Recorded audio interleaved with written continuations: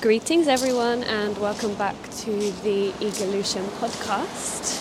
I'm trying a new thing, recording on the go. It's actually something that I thought I might do at the start of the birth of the Egolution podcast. But then I quite enjoyed the moments in quiet with my microphone, kind of with a little bit more planning around what I was going to say. But as my babes have grown, spare moments have become fewer and fewer. And I really miss sharing. And in this time especially, I feel like I have so much to say. And have been craving an outlet to share on. Social media right now is toxic, frightening, scary, upsetting, hurtful. That's my experience for it anyway. And I'm also just really enjoy being on camera in the same way as I do kind of just using the voice. I think it works better for me. So I'm walking on the beach. It's beautiful. I'm with my mom's dogs, my companions whenever I'm visiting family, and I feel connected. I feel called. I feel like it's time to use my voice. I've been having crazy dreams in the last couple of months. A lot of them about not using my voice. I remember a few episodes ago I shared one of my dreams that I was having on a recurring basis, where I was the passenger in a vehicle and then different people were driving. And then a few weeks ago I had, that same dream, except I was the passenger, like I was sitting in the back seat, but I was also driving. Right? So I was like stretching my feet and my arms forward, but I was at the back. And I crashed. But I crashed on purpose. It was weird. I crashed on purpose. And as I got out of the car, I was absolutely fine. My friends checked on me. They were like, "Are you okay? Like, what are you doing?" And I was like, yeah, I'm fine. I opened my mouth and blood came pouring out my mouth. But it wasn't mine. I had no injuries. I was fine, but there was blood. And I knew in that moment that it was time for me to use my voice. And so I have here and there. And it's felt very aligned to do so. But it's crazy to think that using your voice in this time, for some people, can actually put you in danger. That's the situation that we're in right now. So I had another dream a couple of nights ago, and I had someone put their foot on my throat. Horrible. Horrible. And of course this is the voice again. And when I went on social media that morning, I saw someone, a friend of mine that I admire. The stuff they share is, powerful. It inspires people. It inspires light. It inspires growth. And it was speaking about the oppressor standing on the throat of the vulnerable, and it touched me because I just had that dream. Now, the way I view dreams and experiences like this suggests to me there's no accident in that I woke up to see this, because honestly it's how I feel, and I know it's how so many people feel in this situation. I think I felt so called to do this recording this morning, specifically to kind of reach a lot of people in my circle, in my community, those of you that deem yourself as lightworkers, space holders, guides, teachers,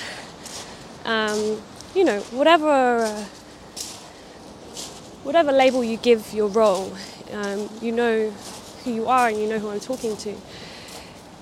We have a power in this time, in all times, we have already started the work. I mean, the work we do on ourselves, the healing we do on ourselves is an eternal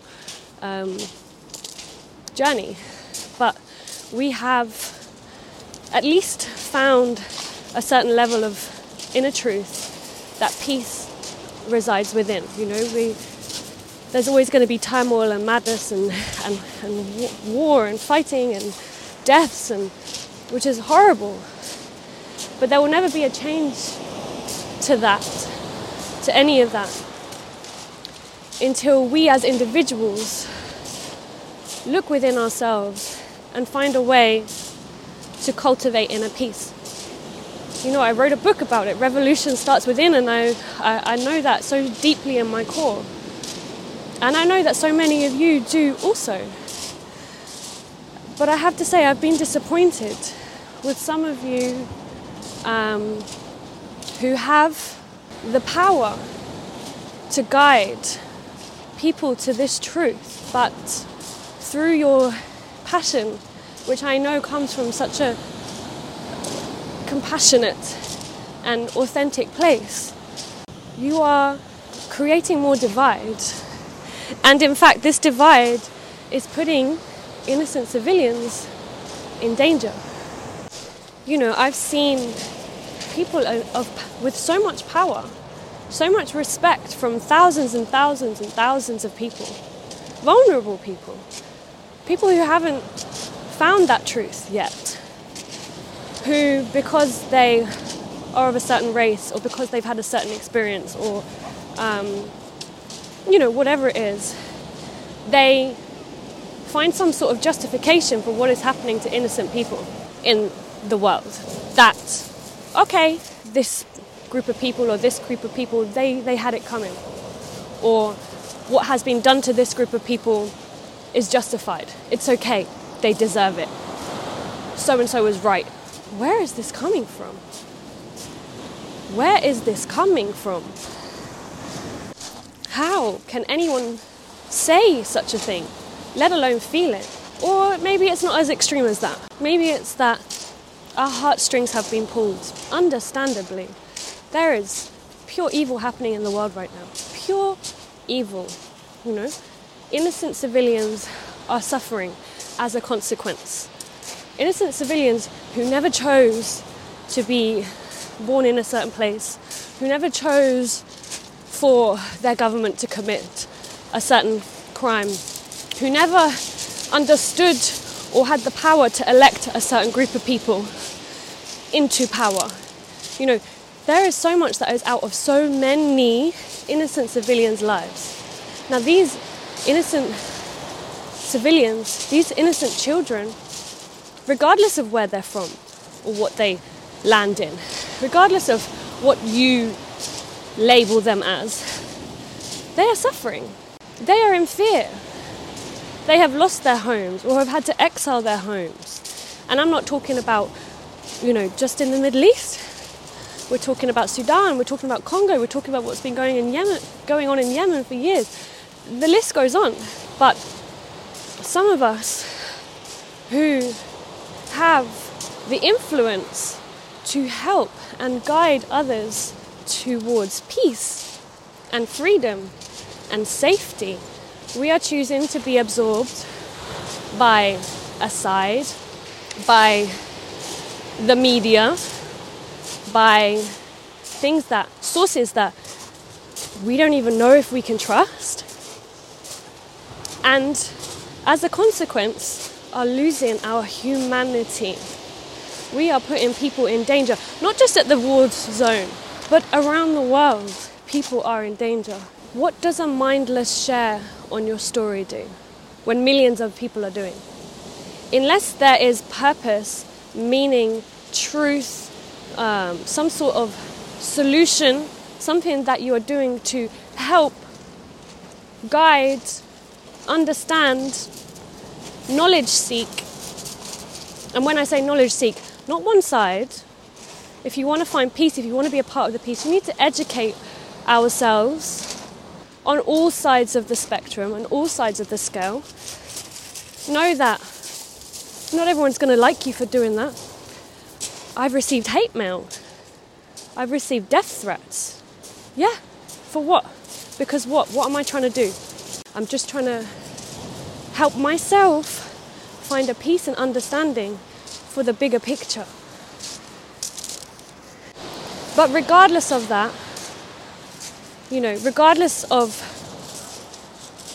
what people may think of us, what conclusions people may jump to, we need to see the bigger picture. We need to take a step out of the war zones.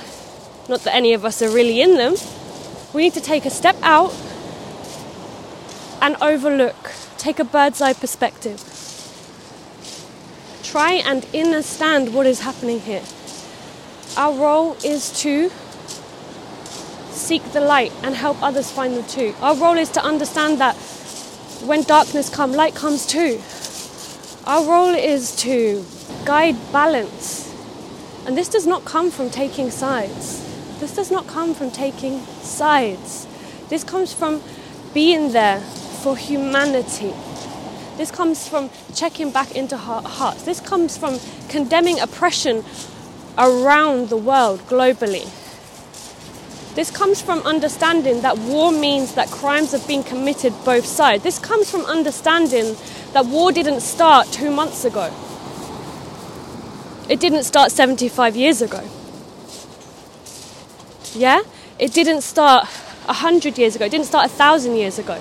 If you're getting involved, educate yourself.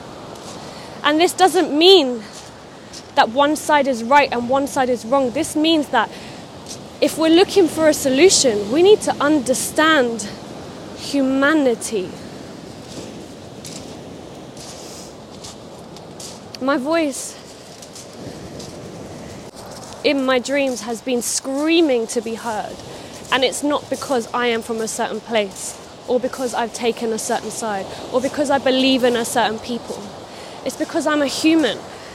It's because I have a heart. It's because I'm a mother.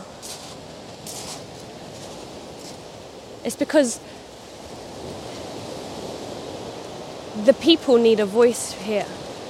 The people need a voice, and it needs to be not from any influenced space, from any government, from any power that we can't see, that we can't understand, that we can have conspiracy theories, we can have religious views, we can have certain faiths, we can feel more connected to a certain group of people. But unless we want these wars to continue to eternity, unless we want more people to keep suffering and dying, then we need to, of course, think globally, but act locally. We need to sit still, align the spine, meditate, seek compassion, not just from a shallow place, not just because you've seen some horrific media clips on social media. We need to think bigger and realize that social media right now is a war in itself. Now, if we're standing, if we're marching, if we're calling for something, it needs to be for peace. And in that case, we need to sit, we need to collect our thoughts, we need to understand, we need to be humans, we need to remove the divides of race and whose is whose and what is what, and realize that what really counts. At the end of this, when we die, what really matters? How much we loved. That land will be there, but what about our bodies? What about our souls? How much we made space for each other. It doesn't matter about the money. It doesn't matter about the physical attributes of what we're given, what we're born into. At the end of the day, our souls don't hold any of this.